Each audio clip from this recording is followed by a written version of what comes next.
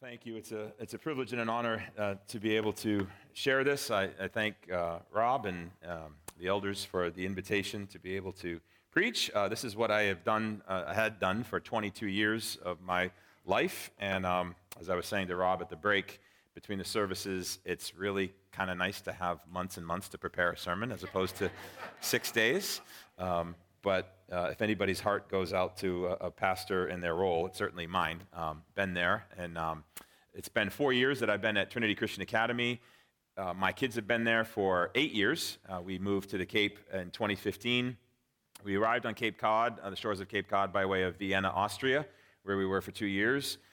We got to Vienna, Austria, by way of Lilongwe, Malawi, where we were for 2 years.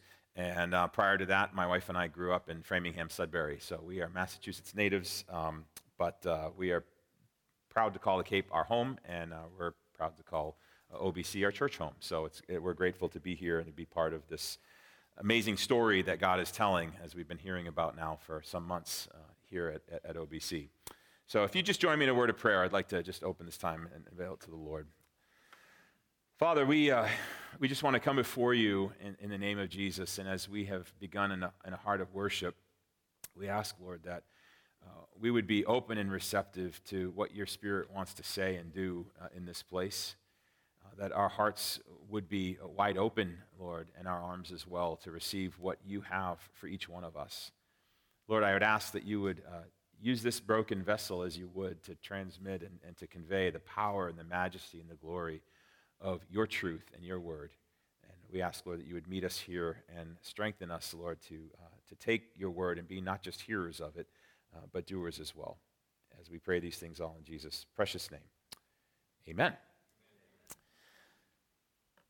So I would make the assumption, I think it's a safe assumption, that those of us that are here or are listening to this message online are here because of some sort of a relationship, some sort of a response that we've had to a message we call the good news. We've interacted with it at some point. Here at OBC, we've been challenged in recent months to reflect on the story of how God has used this church and has used that gospel message story, that good news story in the history, 200-year history of the church, as well as what God is going to be doing in the decades to come. Of course, we connect that phrase, good news and gospel. We use it interchangeably. But for our time together here this morning, I'd just like us on this dawn of a new year to just spend some time thinking about what does that actually mean?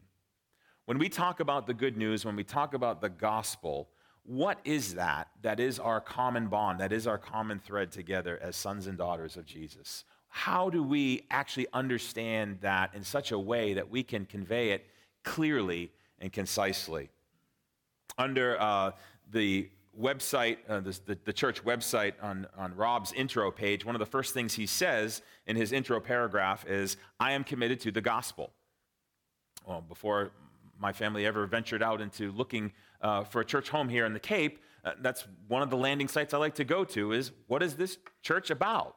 And what a great delight to read one of the first sentences of your pastor to say, I'm committed to the gospel. There's another page on the website that's under Why We Exist, went there soon after. And I read this statement: we are a church that preaches and celebrates the good news of Jesus. So my question for us to consider this morning during this gospel message is this: what is the gospel?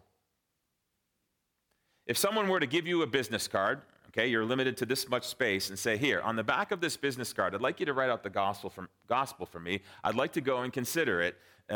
Just write it for me. And you couldn't say, do you have 9 more of these? Okay, just on this one card. What would you write, and what would you say?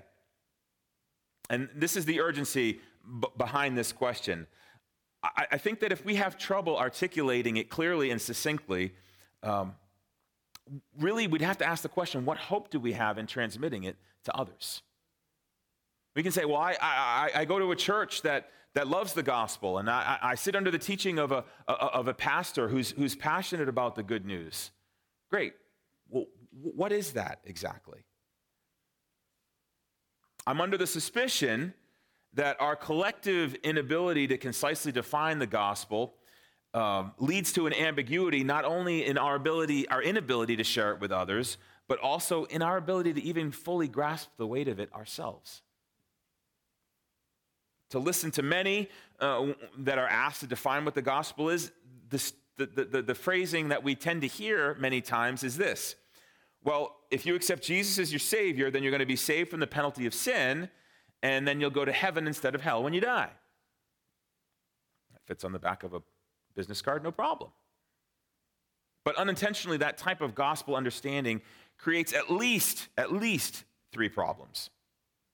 First of all, a gospel that says, if I accept Jesus as my Savior, I'm going to be saved from the penalty of sin, I'm going to go to heaven instead of hell, it unintentionally equates the gospel as simply a ticket to get out of hell, sort of a get out of jail free card. Second, when it comes to the problems and struggles of life, the difficulties, the challenges that we all face, it's tragically led many to turn to the world to find solutions to their problems, because after all, salvation is something that isn't realized until after death. And thirdly, it puts the authority for our salvation in our hands as if it's something we accomplish on our own. Now again, I'll revisit that phrase. If I accept Jesus as my Savior, I'll be saved from the penalty of sin, and I'll go to heaven instead of hell when I die. There's nothing untrue about that statement. But to call it the synopsis of the gospel is, I believe, something that misses the heart of what the gospel message is really all about. If I just say the right things, or if I just believe the right things, then I will have understood this gospel message. And yet, to take a serious look into the Gospels themselves, into Matthew, Mark, Luke, and John, and see the unfolding work and ministry of Jesus and all that he said and all that he did and all in the ways he conveyed the gospel message and lived it out, you'll see that the challengers against that gospel message, against God and against God's plan, were exactly those people who thought of God's plan as being strictly defined by good moral character undergirded by good doctrine. Now, make no mistake, good morals and good doctrine are good things to have. Okay, I'm not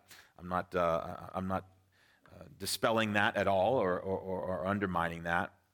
But the problem is this: if we assume that by good morals, by good character, and by having a good doctrinal statement attached to our lives, we've understood the true gospel, we've actually missed it. We've actually missed it. So again, I ask, what is the true gospel? What's at the heart of it?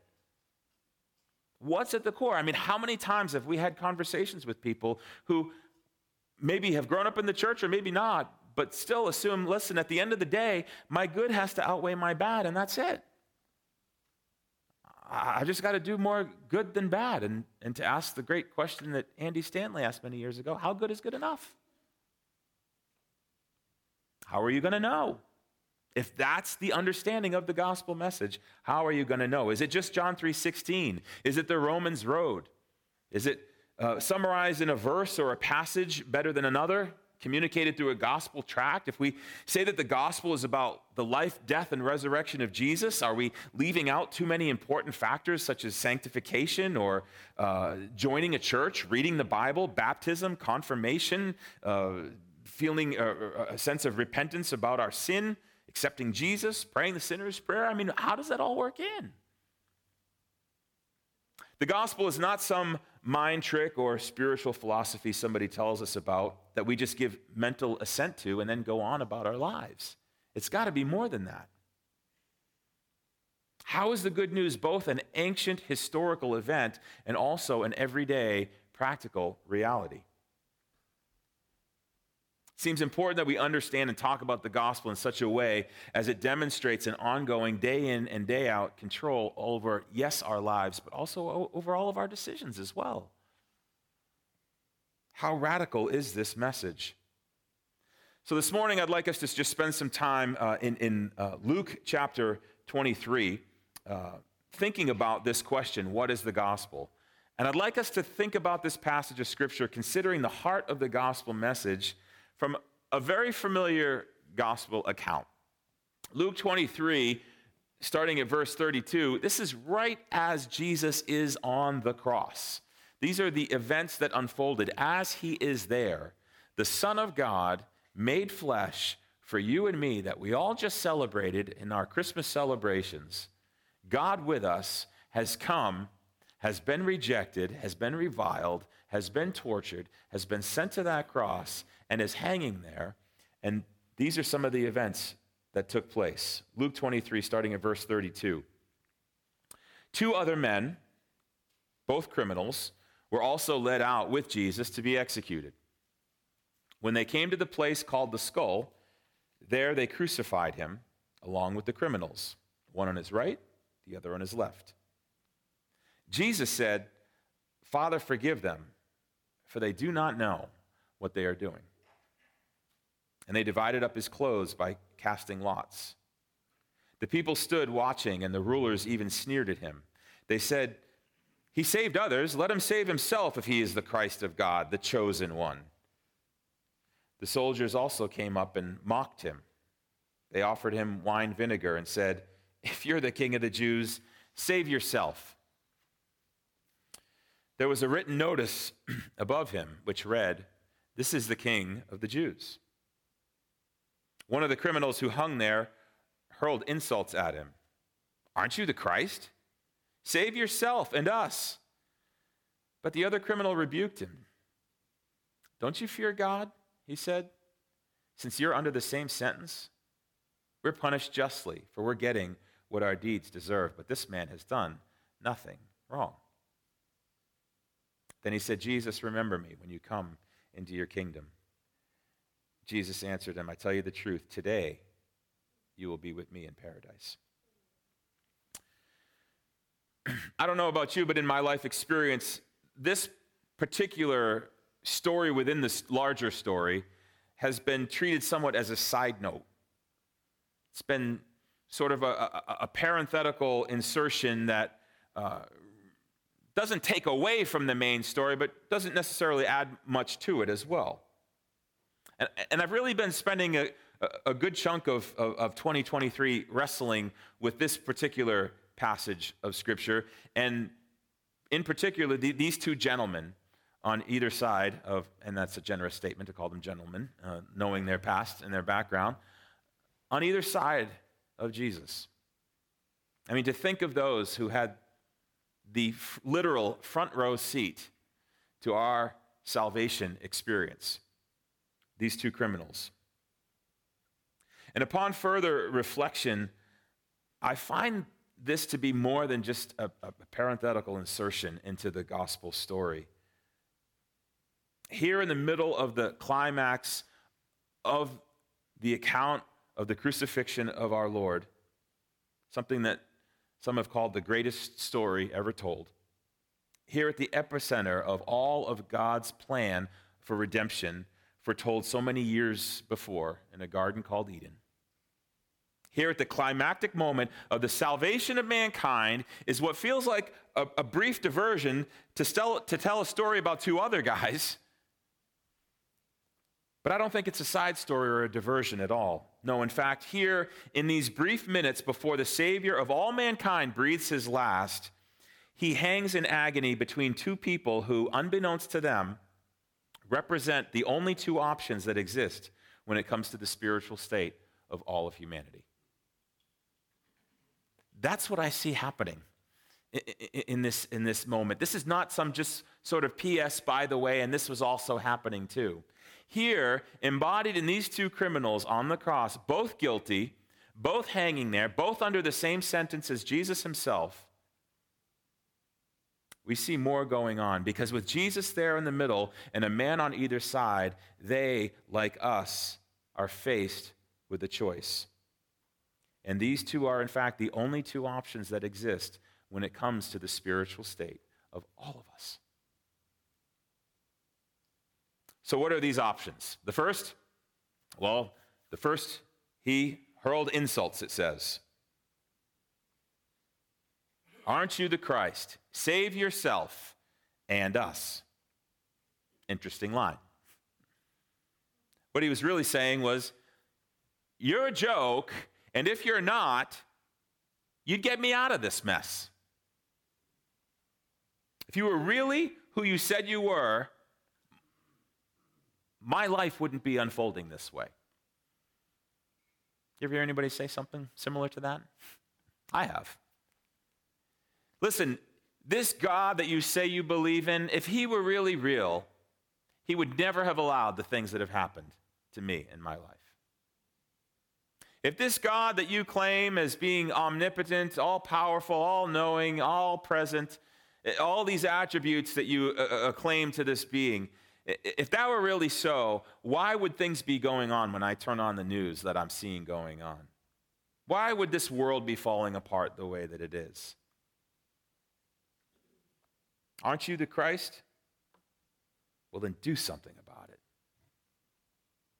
and fix my situation.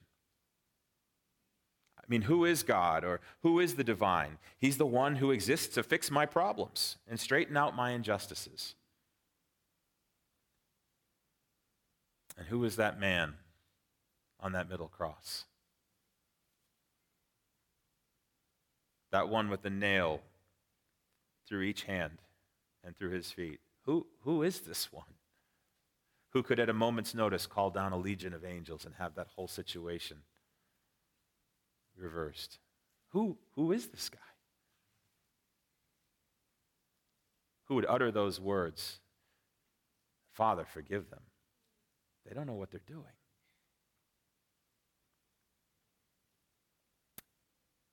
And by the inspiration of the Holy Spirit, the gospel writer Luke defines this as hurling insults. Just insulting this Jesus. You're not who I expected you to be. You're not following through on my plans for my life. Fix the situation if you are who you say you are. Well, now let's consider the second criminal's response.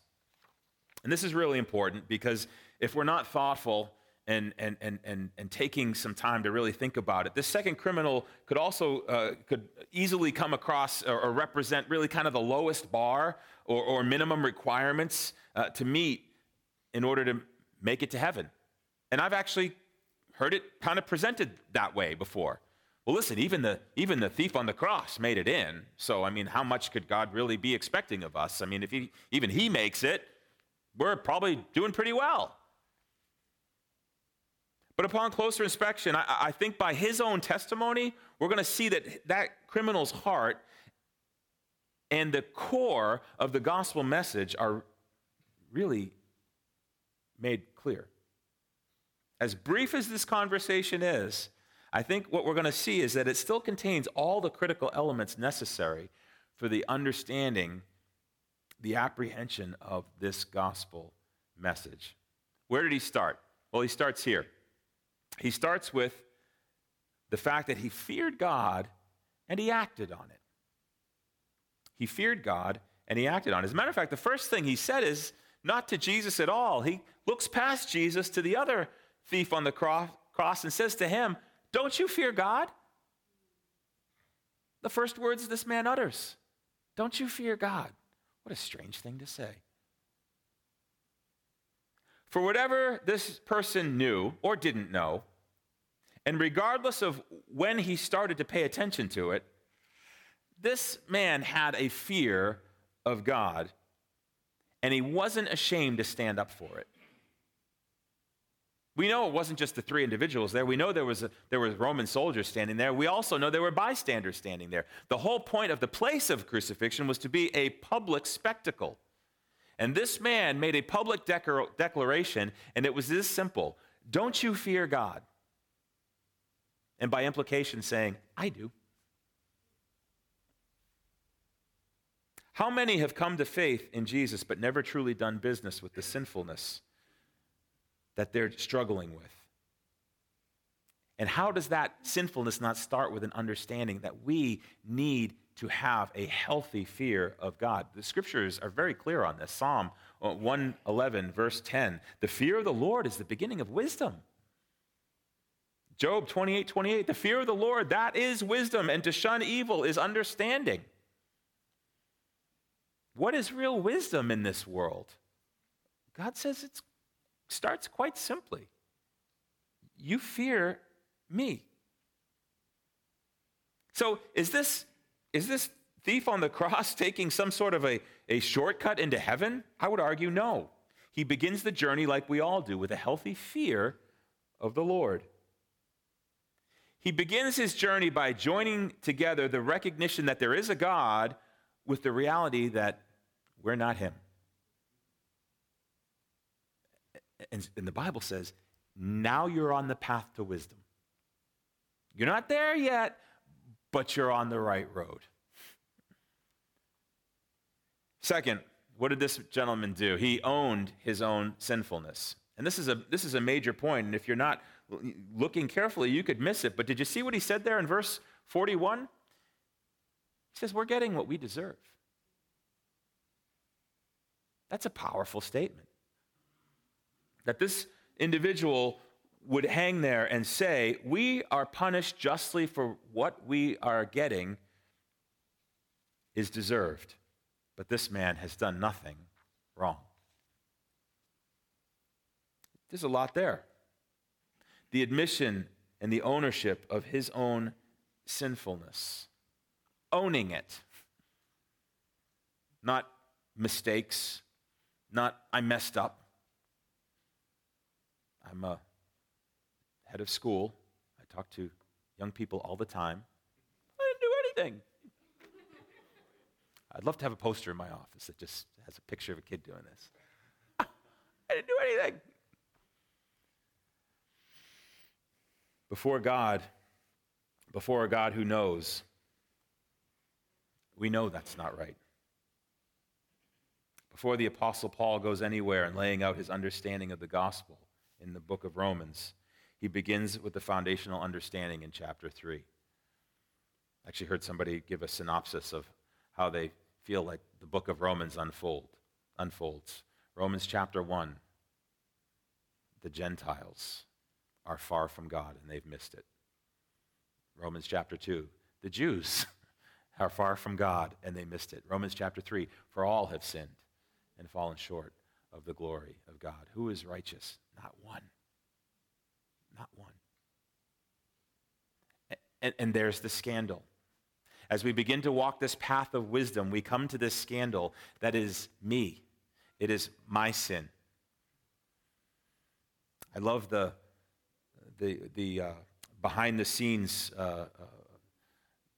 stories that have come out over the years over the making of Mel Gibson's movie, The Passion of the Christ, and his cameo in that movie. Most people watching that movie never understood that Mel Gibson's face never appears on the screen, but he is in the movie. He did request one particular scene that he be in. It's Mel Gibson's hand holding the nail and the hammer that goes through the hand of Jesus, as if to say, I put him there. He hung there for love of me. That's the personalizing of the message, to say, he has done nothing wrong, but I deserve this. You get nowhere in the good news story until you embrace your need for it. Thirdly, and finally here, he surrendered his future into the hands of Jesus, and this is beautiful. He just simply turns to him and says, listen, and you could extrapolate from this, paraphrase and say, listen, I don't know where you're going, but remember me when you get there. Remember me when you come into your kingdom, Jesus. Wherever you're going, that's where I want to be. Whatever your future is, whatever that looks like, count me in. One thief demanded, rescue me. The other simply said, remember me. Jesus, would you remember me? I have a fear of God. I have an ownership of my sinfulness. And I place myself at your mercy. Remember me. No, this man was not squeaking into heaven by some kind of discount plan. I would submit that there can be no true acknowledgement of the gospel apart from the wisdom that comes from a heartfelt fear of the Lord. the repentance that can come only from a true acceptance of one's guilt before a holy and righteous God, and a falling on the mercy and grace of Jesus demonstrated on the cross. Isn't this why the Apostle Paul could write those words in 1 Corinthians chapter 2, when he simply says to the church in Corinth, listen, when I was among you, I knew nothing but Christ and him crucified. And this is Paul. This is the individual who, under the inspiration of the Holy Spirit, wrote Romans chapter 5. I mean, what?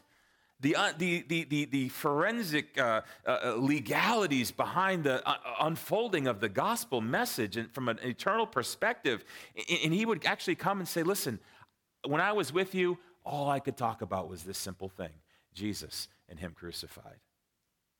That's why Paul would write to a church in Philippi and make the statement, everything that was to my gain, it's rubbish. And I'll brag just for a second here, I got an incredible resume. Garbage compared to this, the surpassing greatness of knowing Christ. And that's it. Could it be that simple? Could it be that straightforward?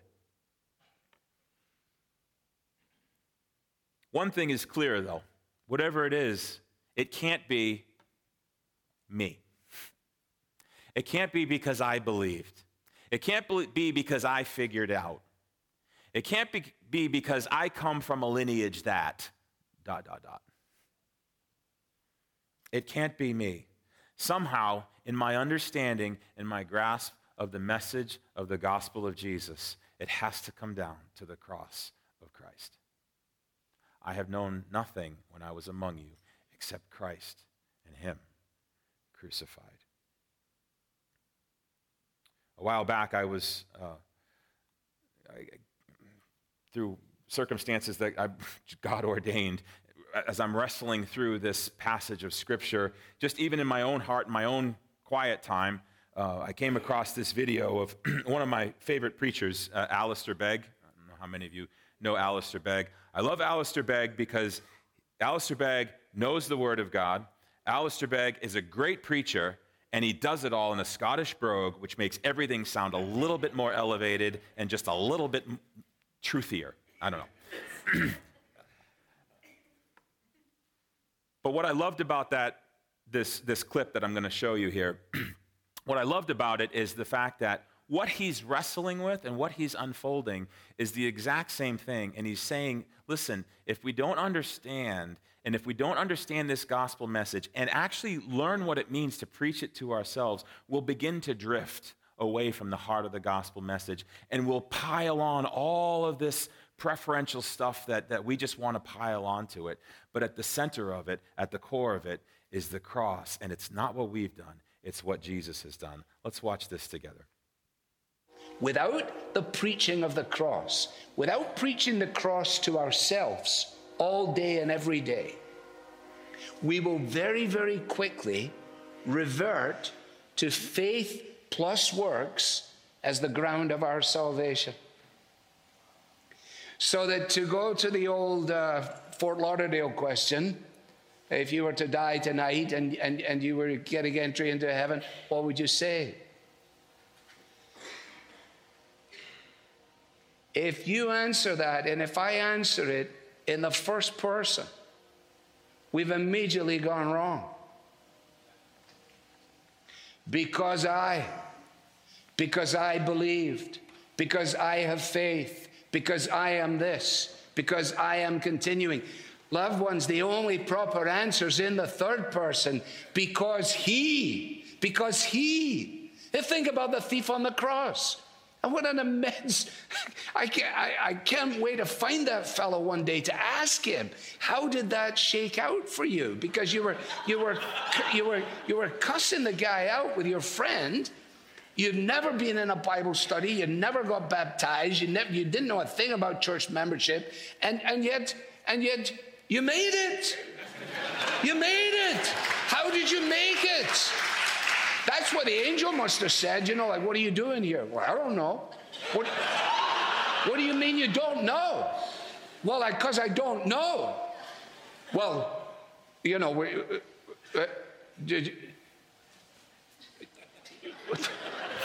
excuse me, let me get my supervisor. They go get the supervisor ranger.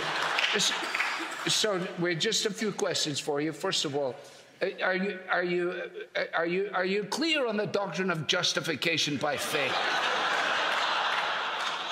The guy said, I never heard of it in my life. And what about, let's just go to the doctrine of Scripture immediately. This guy's just staring. And eventually, in frustration, he says, on what basis are you here?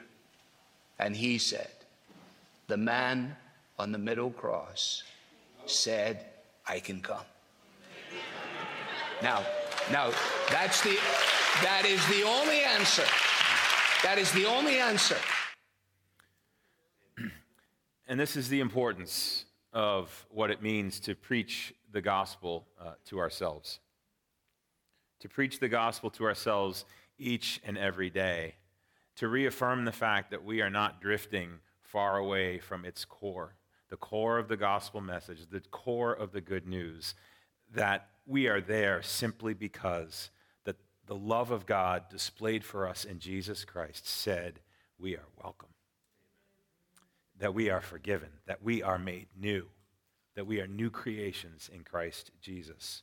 Preaching the gospel to ourselves is about reminding ourselves day by day, even moment by moment throughout the day, to remain all of our lives at the foot of the cross of Jesus and to continually experience afresh his forgiveness and his cleansing and his empowerment and his purpose for our lives. And to speak that over us. And that when we wake up in the morning, we would remind ourselves to say, listen, it's not about my spiritual resume. It's not about my faithful church attendance. It's not about my knowledge of Bible trivia. It's not about any of those things or those resume gold stars that I have. It's about who Jesus is and what he's done for me. It's about preaching the gospel to ourselves. But wait, some might say, isn't talking to yourself a sign of, I'm probably losing it here? I mean, what is that all about? I love what the great preacher Martin Lloyd-Jones once said. He said, have you realized that most of your unhappiness in life is due to the fact that you're listening to yourself instead of talking to yourself? There's a great deal of wisdom in that phrase, I believe. You know, we listen to ourselves and we play the tapes and we repeat how unworthy we are and we repeat how unlikely I am to be qualified for. And we repeat how beyond the grace of God I must have wandered. And we repeat these things and we repeat these things and we listen to ourselves. And what we're called to is to speak to ourselves and to speak the truth that in Jesus Christ, God's great love for me has been demonstrated supremely on that cross. And that I'm going to preach that to myself. And when I get out of bed in the morning, it's going to be what I remind myself of, not because of what I have done, but because of what Christ has done for me. If you're not talking to yourself about yourself, that's not what you need to be doing. You don't need to be talking to yourself about yourself. That's called self-help. And it's a never-ending hamster wheel that you'll never get off of. No, it's not you talking to yourself, about your problems, about repeating your life solution mantras that were given to you by Tony Robbins or Dr. Phil or whoever. You're taking yourself again and again to the foot of the cross of Jesus Christ.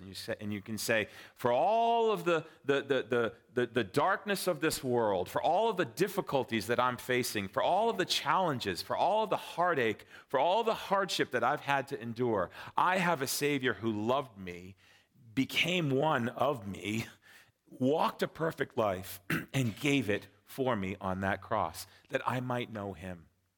He knows suffering. He knows pain. He knows rejection. There's nothing you'll ever experience in this life. Scripture says we don't have a Savior who's unfamiliar with our sufferings. We have one who is in every way been tempted as we are.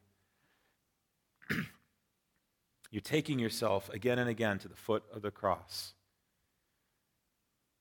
Because a sinless Savior died, my sinful soul is counted free. For God, the just, is satisfied to look on him and pardon me. That's the core of the message of the gospel. That everything I am not, he became. And that everything that I'm guilty of, he bore. Tim Keller famously said, other religions say, this is what you have to do in order to connect to God. This is how you have to live in order to earn your way to him. But the gospel says, this is what has been done for you. This is how Jesus lived and how he died and how God has earned the way for you. Christianity is completely different. It is truly joyful news. The truth of the matter is that we will all stand before him one day. I don't know how often we talk about that, but it's true. 2 Corinthians chapter 5, for we must all appear before the judgment seat of Christ, that each one may receive what is due him for the things done while in the body, whether good or bad. I think this is something we should talk about more. God's not keeping it a secret. I don't see any loopholes written in here. All means all. We must all appear before the judgment seat of Christ. And yet, throughout Scripture, it prepares us for that time, does it not? And the gospel message is the theme that runs through that preparation. See, my Bible tells me that if we confess our sins, he is faithful and just to forgive us and to cleanse us from all unrighteousness. 1 John 1:9. Praise God. My Bible tells me in Psalm 103, verse 12, that as far as the east is from the west, so far does he remove our transgressions from us. Jeremiah 31:34, God speaks over his people saying, I will forgive their wickedness and will remember their sins no more. The fact of the matter is your sin, as with all sin, will be paid for. That's not negotiable. The only thing that's negotiable is who pays. Either you pay for it or you'll let him. For we must all stand before God's judgment seat. Romans 14, verse 10. So I'm going to just close with this, if I may humbly give you some lawyerly advice and coaching as you prepare for your big day in court. Beforehand, prepare. Prepare for your day when you will appear before the judgment seat of Christ by preaching the gospel of the cross of Christ to yourself every day. Make a pledge here on this dawn of a new year. I will remind myself on a regular, ongoing, daily basis that but for the grace of God displayed in the cross of Jesus Christ, there go I. I dare not put my feet on the floor in the morning when my eyes open to a new day without understanding and reaffirming that truth. But for God's grace displayed on that cross, go I. Next, when that day comes for you to stand before the judge of judges, if that question were to be asked, on what grounds are you permitted here? Politely gesture toward Jesus himself and say, because he loved me and because he said I could come. Let's pray. Father, we are in awe of who you are and what you've done for us in Jesus. And we want to conclude our time together here this morning by just saying thank you for the cross. For all that we understand and all that we don't understand, at the end of the day, we cry out from our hearts, Jesus, remember us, remember me. Knowing that that's exactly why he was there. Because of my sin. Because of my sin that he bore with those nails, with those scars, those wounds with that crown of thorns so that he could speak those words over Bruce Hanlon and over every person hearing this message. Father, forgive them. They don't know what they're doing. But for the cross, we don't. But as we look to Jesus, we see our Savior, our Redeemer, one who calls us friend, one who has paved the way for us with his own body. Thank you for what you've done for us on that cross. May we never lose the sense of awe and wonder as we remember what Jesus has done for us, the heart of the gospel, which is the cross of Jesus. It's in his precious name that we pray. Amen.